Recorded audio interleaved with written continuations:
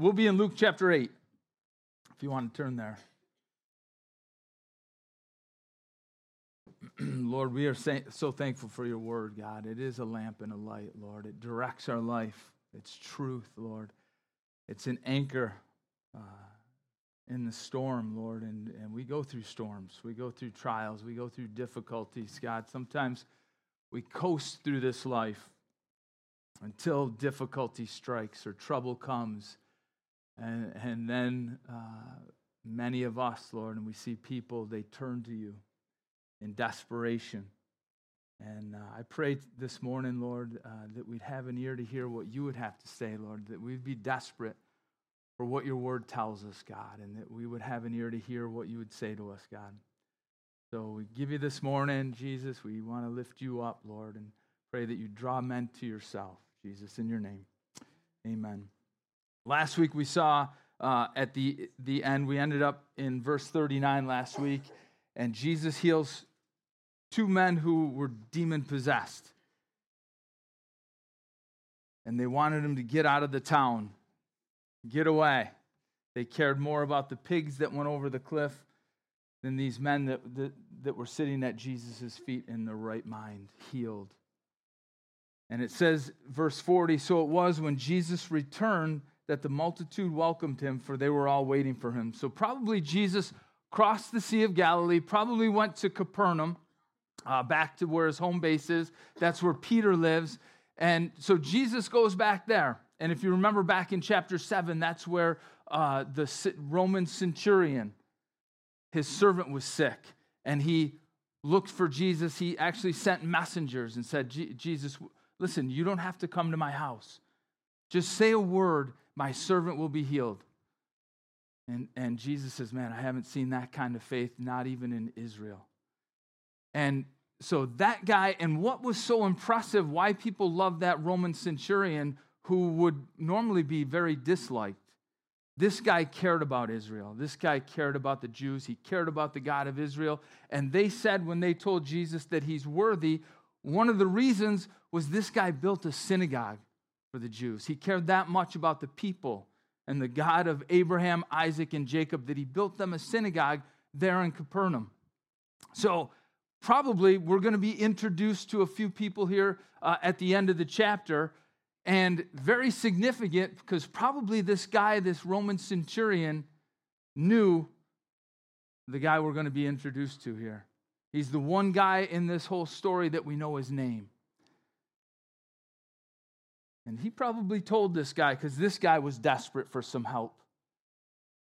The way many people are in this life, man, we cruise through this life, everything's okay, and then all of a sudden something happens, and we become very desperate. And we want answers, and we need help. And that's what happens to this guy.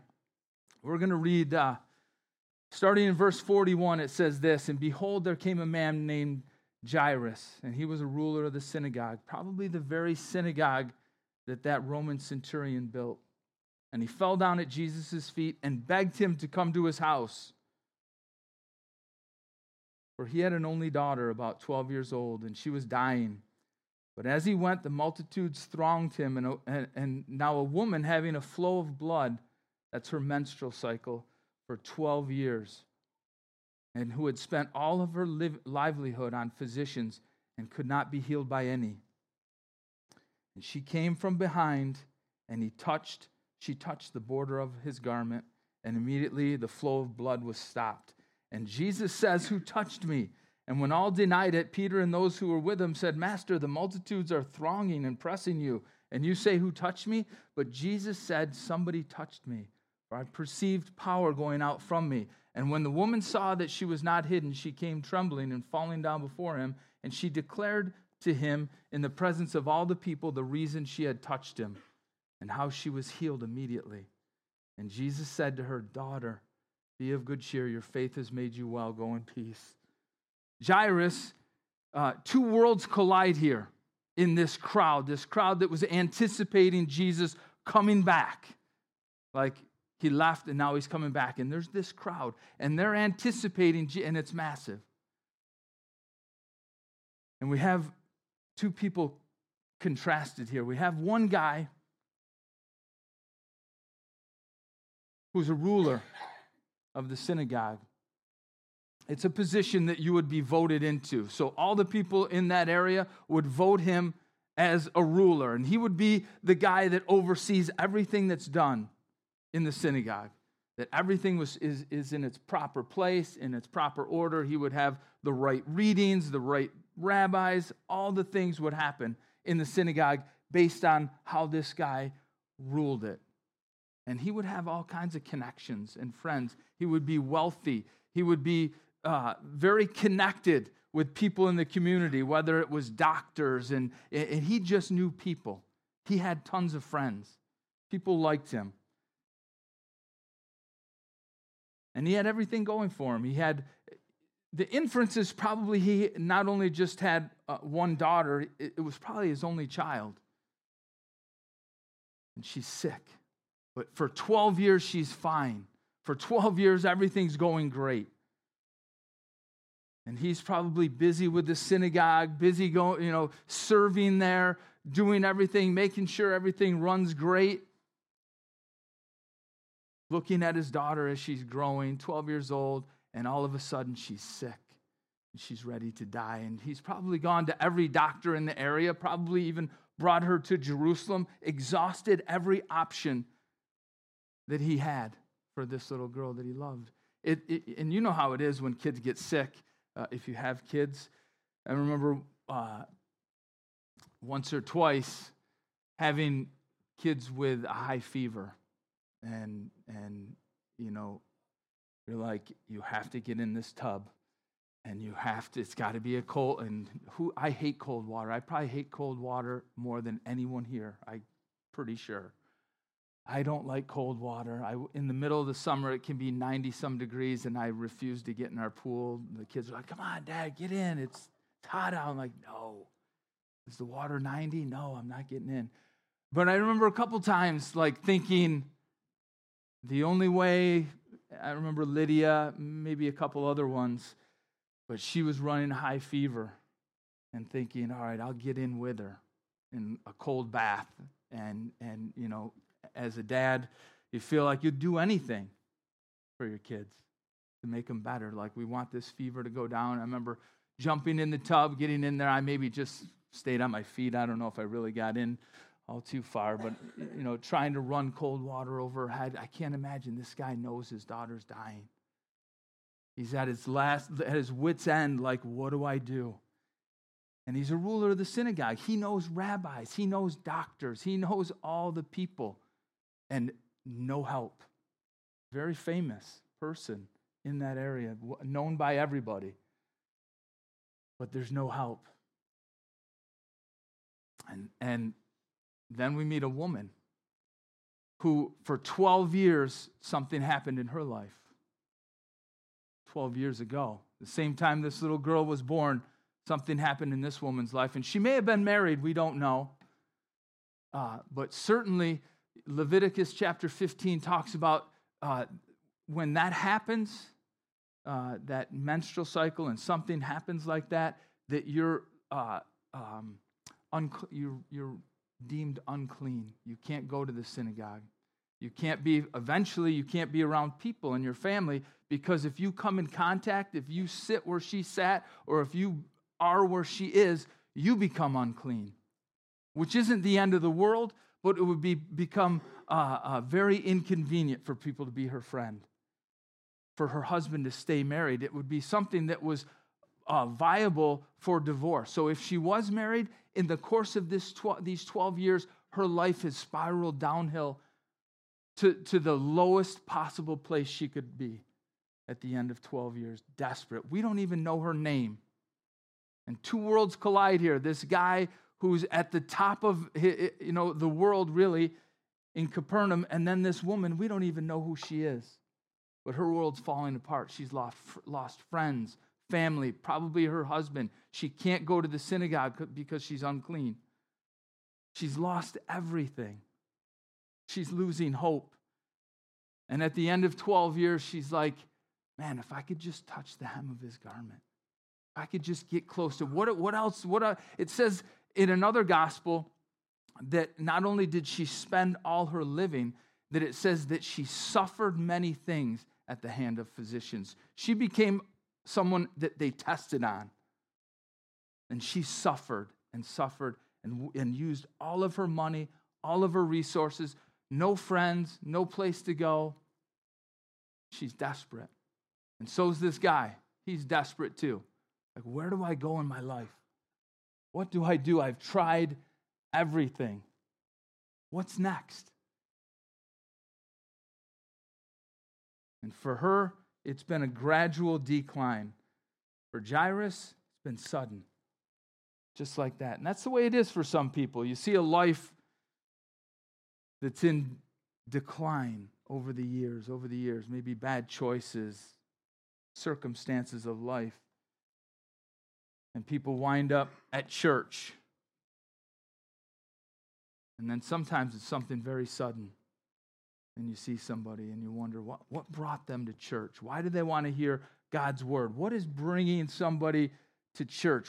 Are they desperate? Because the disciples are going to learn something about this, that there's casual contact with Jesus, people that are interested in like, what's going on? What's he doing? There's some, people are fans of Jesus. Man, that's so cool. My friend told me that he did this the other day. Let's go out and see him. I hear he's in the neighborhood. And there's people that just have casual contact with Jesus. They just want to come out and see what's going to happen next. But then there's some people that are in desperate need, that are at the last ditch effort to try to find some help or some hope in this life.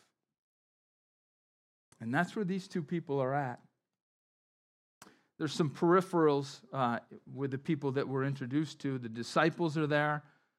There's this crowd. There's going to be a crowd as we keep reading in Jairus' home. There's this little girl and then this little girl's mom, all touched by what's going on here. And Jairus goes and he fell down at Jesus' feet and begged him to come to his house. He said, I have an only daughter about 12 years old, and she's dying. And it says, as he went, so Jesus is going to his house, verse 42, and it says the multitudes thronged him. That word thronged means to choke, to suffocate, right? If you've ever been to a concert, like any Christian concert I've been to hasn't been suffocating, but I've been to concerts before I got saved and pushed my way to the front row, and it's, you got to be careful, right? People are pushing and shoving, and you're crowded. There's not a lot of room to spread out or, to do whatever.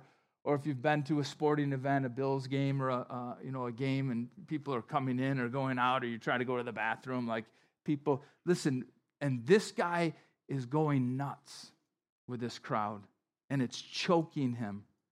And all he wants to do, and you can picture the guy out in front, like, come on, go this way. And he's pushing people, hey, excuse me. And people see him, oh yeah, we know him. And he's pushing and pushing his way through. And then this woman comes out of nowhere. Where does she come from? If you've ever had to push your way through a crowd, you try to get behind the biggest person and you're following him, right? Like you lead the way. Well, this girl comes and she touches the hem of Jesus' garment. What was so important about that? The hem of his garment, nothing, except for a rabbi would wear a robe, and it would be like a blue ribbon maybe around it with some tassels, and she says, man, if I could just touch that, I think that would help me. Superstition. Not even true. Like, if I could touch his garment, that would help me. And it wasn't, and Jesus is going to correct that for her, but it wasn't the touch. It wasn't the garment that did anything. It was her faith coming to Jesus Christ. Lord, I know you can help me. I know you can help if I come to you. And so the woman, having this flow of blood for 12 years, spent all her livelihood on physicians, and she couldn't be healed by any of them. She came from behind and touched the border of his garment, and immediately the flow of blood stopped. And Jesus does something amazing. If you've ever been in that crowded situation, Jesus probably stops and he says this, "Who touched me?" And all denied it. Like, who was denying it? Not me. I didn't do it. Probably people were bumping them, elbowing them, pushing people. I mean, it's a little chaotic, and people were denying it. It wasn't me. I didn't. Maybe people were getting tripped, or I don't know. But some people denied it. I don't know why. But Peter and those with him, probably the disciples, said, "Master, the multitudes throng and press you, and you say, 'Who touched me?'" Like, it would be easier to say, "Who didn't touch you?" Because everyone's touching him. Everyone's trying to, grab him and touch him and ask him a question and do all these different things. But one person in the whole crowd was desperate. One person of everybody there in that crowd was desperate enough to grab the hem of his garment because she needed help. She didn't have any more resources at home. There was no more money there. She didn't have any friends to lean on, to call up. "Oh, man, I'll make it through. Can I just talk to you tonight?" "Yeah. All right, I can make it through another day." She didn't have a friend. She didn't have money. There's nothing for her. And finally, she's desperate enough to break through the crowd. She probably knocked people over. People probably pushed her. "Hey, what's your problem?" She gets to him.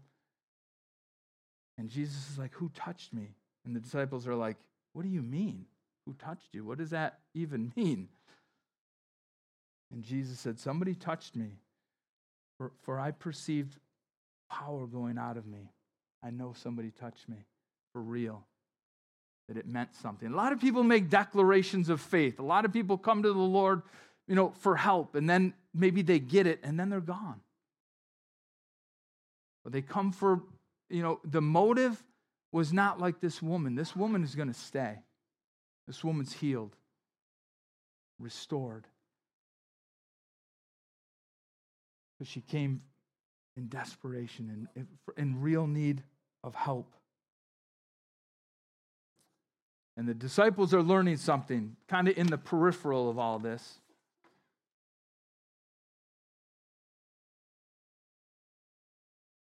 They recognize that there's people that come to Jesus that don't have a desperate need, that are around, that they're just fans of Jesus. And it was good for them to learn that and to understand that, because they'll have a lot of people coming to them with questions and pursuing different things. And people will come and go and come and go and come and go out of the disciples' lives. And this woman couldn't hide it. In verse 47, it says, the woman saw she was not hid. She came trembling and falling down before him. She declared to him in the presence of all the people the reason she had touched him and how that she was healed immediately. And so now her faith is public. Yeah, I did come to Jesus, right? That's an important thing. People know what Jesus did in her life. That's her testimony. She didn't have, in fact, the way she came to Jesus wasn't even, it was superstitious. I just touch his garment. A little bit, I came out of a church that a rosary bead meant something. There was, different things that aren't like biblical, but some people do that and they actually get saved. They're like, I got to get to the Lord. What, is this going to help? And they start somewhere. And then Jesus meets them right there in superstition or whatever it is, and takes them beyond that to real faith and understanding of who he really is and what the Bible really says and the truth of the word. And so her faith becomes real. She had a testimony. It was a marked change in her life and a difference. And then Jesus says this in verse 48. He says, daughter, be of good cheer. Your faith has made you well. Go in peace. He says this for a few reasons. Why does Jesus tell her that publicly in front of everybody? He wants people to know that this woman is different and she's clean now. She's okay to be around. that her life is different. And she wants this woman to know that her life is clean, that she's healed. Right? Because some people come to the Lord, man, and the devil comes right in, tries to steal everything God has done in your life and has told you and the truth of the Word of God. He wants to tell you, you're not saved. That's not real. That's not true. And Jesus makes sure to tell her, listen, be of good cheer. Your faith has made you well. Go in peace. And he clarifies the superstition in her life. That it wasn't that you touched the hem of my garment. It was that you had faith. That's what makes the difference. It was the faith of this woman, not the garment of Jesus, not the hem of his garment, not that ribbon or whatever it was. Corrected that. And he puts her in this position. He says, daughter. It's the only place, I believe, in the Gospels that Jesus calls somebody that endearing term, daughter. He puts her in a position as a child. Imagine being adopted. It says this, if you want to turn to John chapter 1 with me just for a second.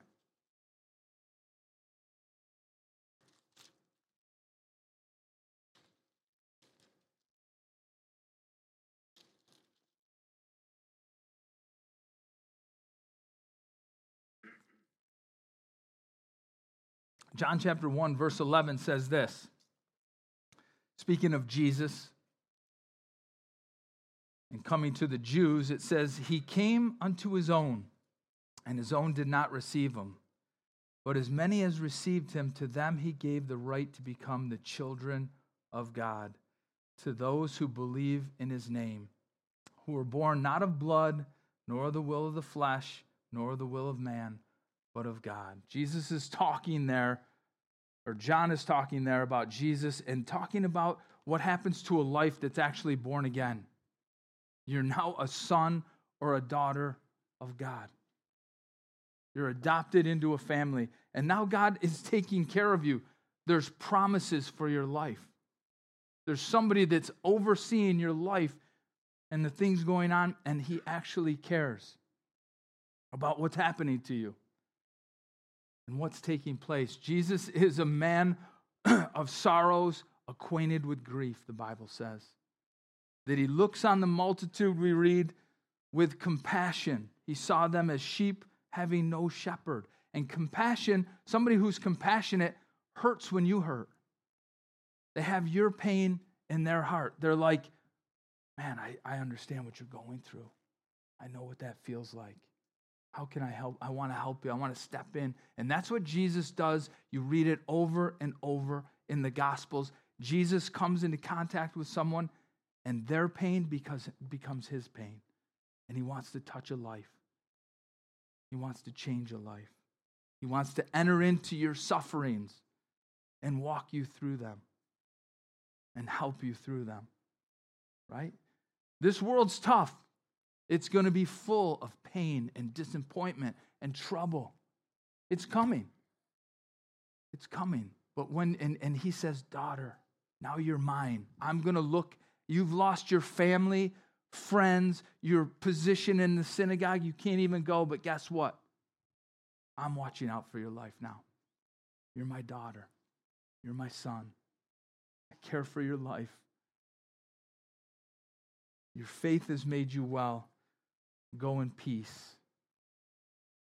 And you kind of forget about Jairus here for a second, that he's standing there like, what are we doing? Like, that's cool and all, but I've got a bigger problem. This girl will make it another day, probably, right? He's sweating it, stressing out, like, why did we have to stop? Can't you walk and talk at the same time? I don't know. He's probably stressing out. And now his worst fear comes to pass, his worst nightmare. He's panicking. And then it says, while Jesus is still speaking, while he's still speaking, someone came from the ruler of the synagogue's house saying, your daughter's dead. Don't trouble the teacher. all the emotion, probably anger. Now it's confirmation of his worst nightmare. Questioning, oh man, I knew he couldn't help. I knew this wasn't going to work. I don't know why I came and put up all this trouble trying to follow Jesus or listen to him or think that he was actually going to help me. Why did I do that?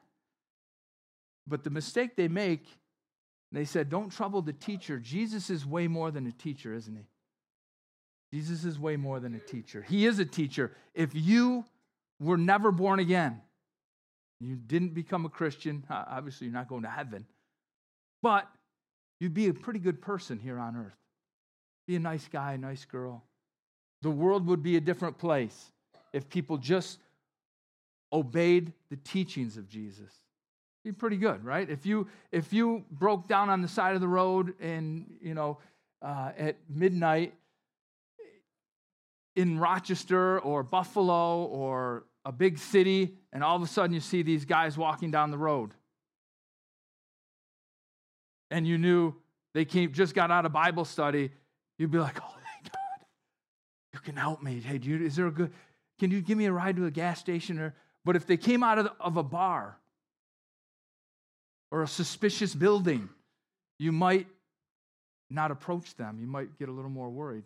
Why? Because Jesus transforms lives. Just his teachings. If you said, you know what, I'm not going to steal, not going to commit adultery, not going to kill, not going to lie, like those are pretty good qualities, but Jesus is way more than a teacher. He's a savior.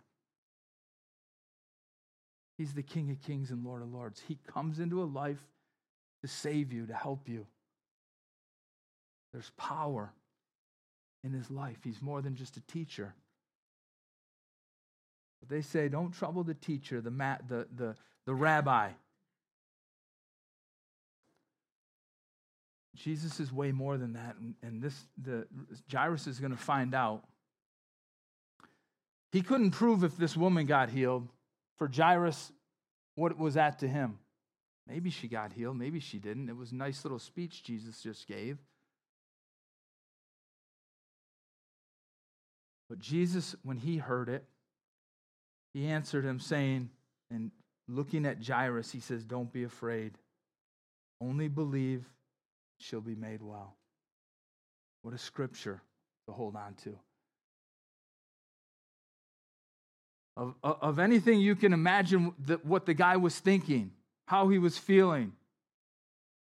Mad, sad, angry, whatever. One thing we know he was afraid, because Jesus said, don't be afraid. Don't be afraid. And then he says, only believe. Only believe. And we were watching a movie last night, and I was up here studying last night, and I went home, and Rebecca had Woodlawn, if you've ever seen that on. And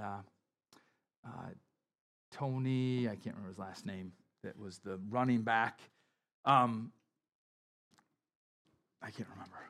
But, when he first started playing, and he says, hey, Tony, you're starting tonight. And he started, and the right on the back of his helmet, he scored a touchdown. It says, no fear, believe. It was funny. I was just studying this scripture, and so amazing, God's promises.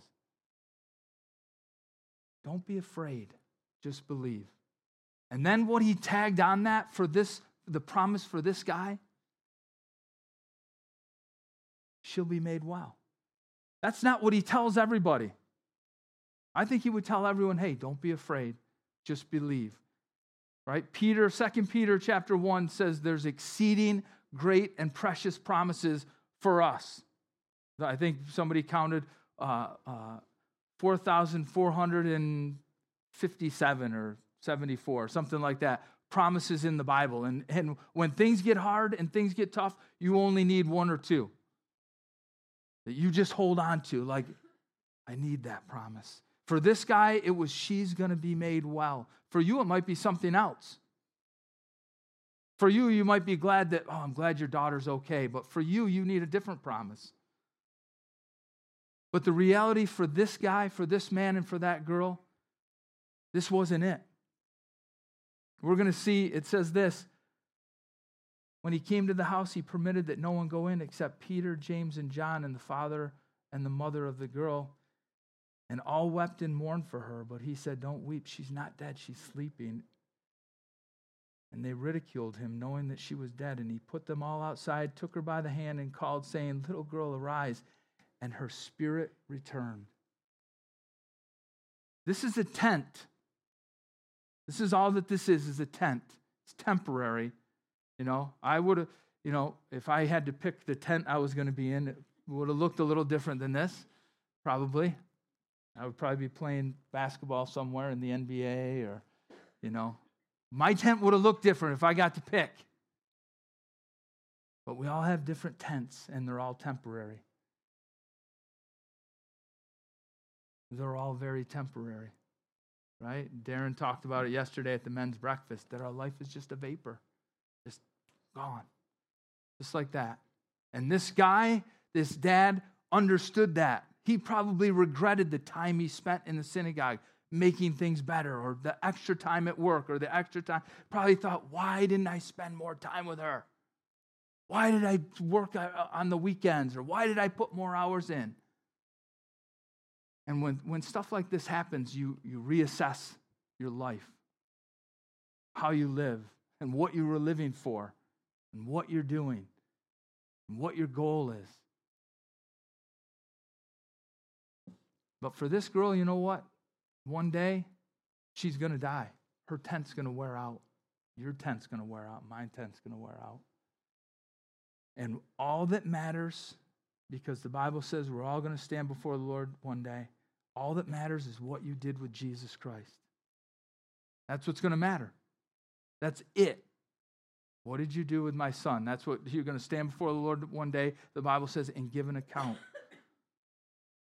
And the first question is, what did you do with my son? Not that he doesn't know, but you and I need to remember. That's going to be it.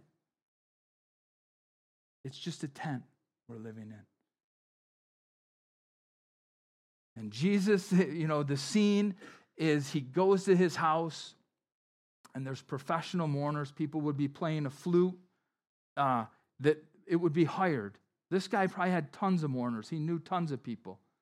But there would be people playing music and people wailing, screaming. The closer you got to the house, the more you'd hear screaming and crying. Some people were professionals. Some people were really sad.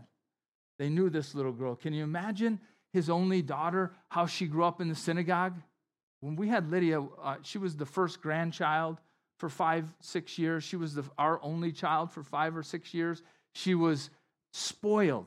Like, we brought her everywhere. Her aunts and uncles bought her everything. She had motorized toys. She was the life of the party. And that's what this girl was at the synagogue. Oh, there's Jairus' daughter. Hey, give her this, give her that. And now she's dying. And all these mourners would be there. And they literally, it says that they ridiculed Jesus for what he said. They didn't believe. Even though Jesus said, hey, don't weep. Stop mourning. She's not dead. She's sleeping. They didn't understand. They will. They will. But you know what certainly happens? You know what certainly happens? Some of these people that see this miracle, people that were weeping, people that were playing the flute, they probably went away with zero faith. She must not have been really dead. Yeah, he was right. She's only sleeping. Who was that doctor? Don't hire him again. He doesn't know what he's talking about. He said she was dead. Right? And that's how it looks in this life with some of the things we go through. Things look dead, like there's no help, there's nothing. What can you do? And then Jesus steps in and changes everything. They ridiculed him, and he puts everyone out. And he took the girl by the hand and said, little girl, arise. In Mark's gospel, it says, Talitha kumai, which means little lamb. He grabs her by the hand and just calls her a little lamb and lifts her up so tenderly. It says her spirit returns, and she arose immediately. And he commanded that she be given something to eat? How do you know when God does a work in someone's life? How do you know when someone's born again, that they're born not of flesh and blood, but of the Spirit? Their appetite. What's their appetite? If you want to know if you're born again today, if you're a Christian, because a lot of people say they're Christians. If you surveyed America, I don't know what the stats are, but we would claim to be a Christian nation. And people, if you asked them individually, what religion are you? A lot of people, most people would say, I'm Christian. Of course. I'm a Christian. Well, what does it mean? Well, I can tell you to identify yourself as a Christian, what's your appetite? Do you love the Word of God? Spiritual appetite. And it changes a life. A spiritual appetite matters. He says, give her something to eat. Some people say that Jesus said that because the mom was so, didn't know what to do. Why don't you go get her some food? Okay, I'll go, But appetite matters. If you're wondering if you're a Christian today, ask yourself, what's your appetite? Do you hunger for the Word of God? Do you hunger to be in church and fellowship? Spiritual things. He commanded to give her something to eat, and her parents were astonished. And he charged them to tell no one what had happened. Why? There's a lot of charges in the Bible. Go preach the gospel. Whatever. There's things that the Bible says to be vocal about. But he tells these guys, hey, don't say anything. Because sometimes things happen in your life, or God is speaking to you or doing something in your life just between you and him.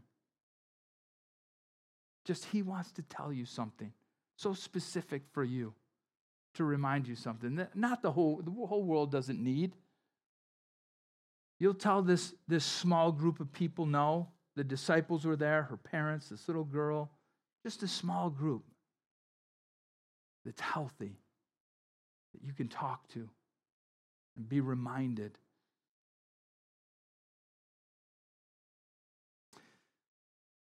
Jesus, as you read the Gospels, does miracle after miracle, teaching after teaching, because he's trying to reach people.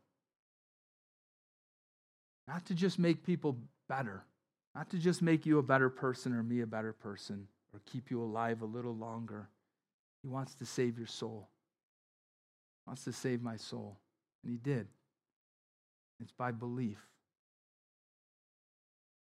And the miracles Jesus did, people witness them. It says this in John 10. If you want to turn there with me, we're going to close right here.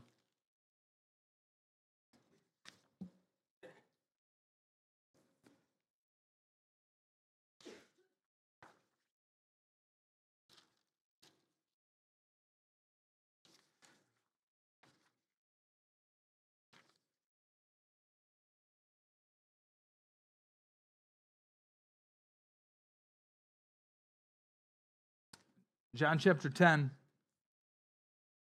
verse 22, it says this. I'll just read it quickly.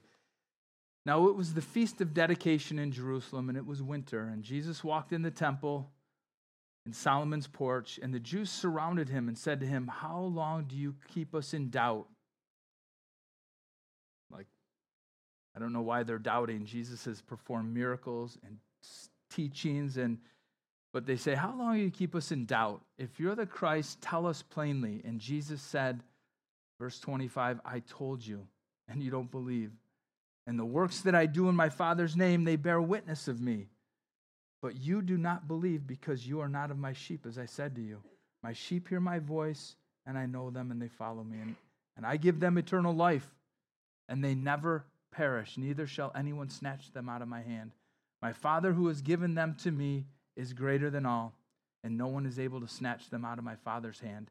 And then he says, I and my Father are one. And the Jews took up stones again to stone him, right? Because every time Jesus says, I and the Father are one, I'm equal with God, I am God, the Jews are like, are you? And they want to stone him for blasphemy. They took up stones again to stone him, and Jesus said, hey, many good works have I shown you from my Father. For which of those works do you stone me? And the Jews answered, said, For a good work we're not stoning you. We've seen those. But for blasphemy, because you, being a man, make yourself God. And Jesus didn't deny that fact. He says, Is it not written in your law that I said that you are gods? Or literally, you are judges? That you can see a situation as Jews growing up with that faith, that you can identify and be a judge of a circumstance? That you're judges. And if he called them gods or judges to whom the word of God came and the scripture cannot be broken, do you say of him whom the Father sanctified and sent into the world, you are blaspheming because I said I'm the Son of God? If I do not the works of my Father, don't believe me. But if I do, though you don't believe me, don't believe my words, believe the works, that you might know and believe that the Father is in me and I in him. Therefore they sought again to seize him, but he escaped out of their hand. They want to kill him because of who he is. But he says, listen, if you don't believe my words, and he'll repeat it again in John chapter 14 to his intimate group, to the disciples that ask him, show us the Father. He's like, believe me for the works. What have you been seeing me do? And that's the works. What right now, miracles, there's things happening in people's lives all across the world. But the greatest miracle is a saved soul, a transformed life, a life that was heading in a direction of destruction and hell, and they're changed. They're transformed lives. And Jesus says, listen, if you don't believe my words, just look at one of my disciples. Look at their life. Look at what I'm doing. You can't deny that fact, what he's doing in a life. So Jesus, back in Luke,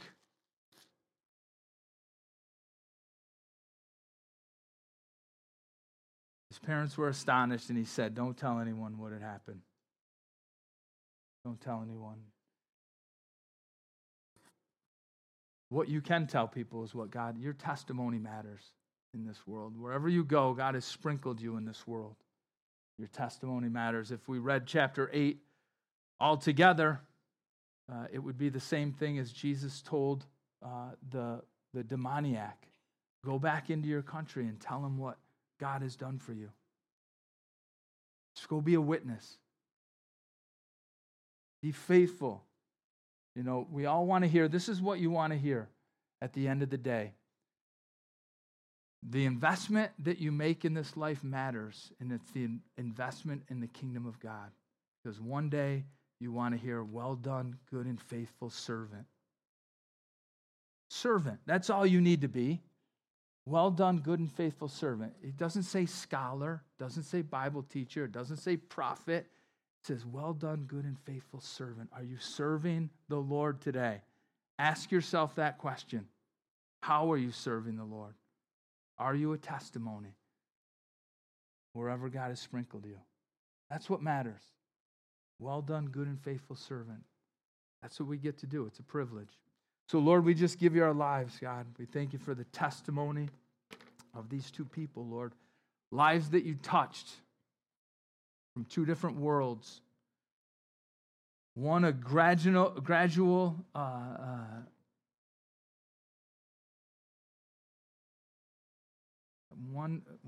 a gradual disintegration of a life, a family, just her whole life slowly falling apart, and one very sudden, a life so young being snuffed out, and yet they're both very desperate for you, Lord. I pray that you would make our hearts desperate for you.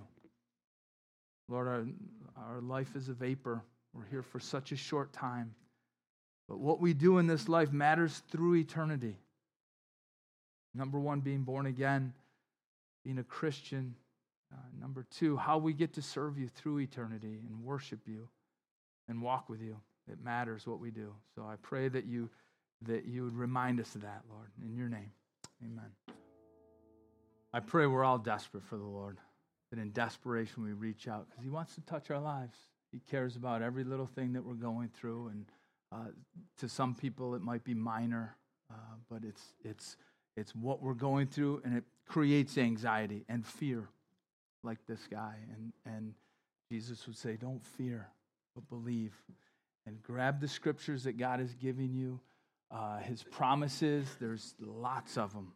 You should know a few of them. Grab onto those.